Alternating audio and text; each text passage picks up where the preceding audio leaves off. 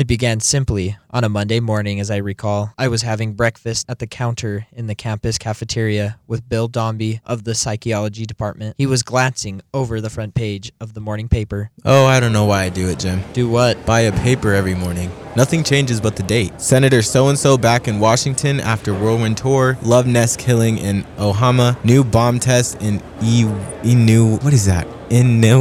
Inuitak scheduled for the what's that item down there at the bottom? Where? Down in the corner. New York fights scarlet plague.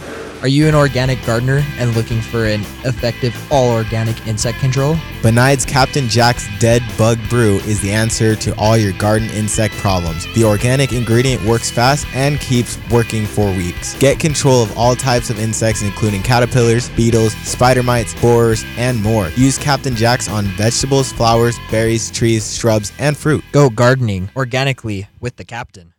Have died since the last evening of a strange malady which has left doctors at Manhattan hospitals admittedly baffled. The disease, if it is a disease, strikes without warning as it slays its victims in less than an hour. The first symptoms are feeling of well-being and lightheadedness, accompanied by a slight rise in temperature. A few minutes later, a fiery red rash appears on the hands and face and spreads rapidly over the entire body. Within 10 to 30 minutes, the victim goes into a coma and dies of that sort. Please, Bill, I'm eating. Medical authorities are unanimously agreed, however, that no general danger exists and that there is no cause for public concern or alarm, which is double take, or we don't know what it is yet.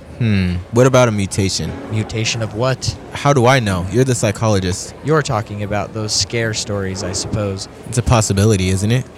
Oh, Jim, bacteria strains are always mutating, and usually the mutation is less harmless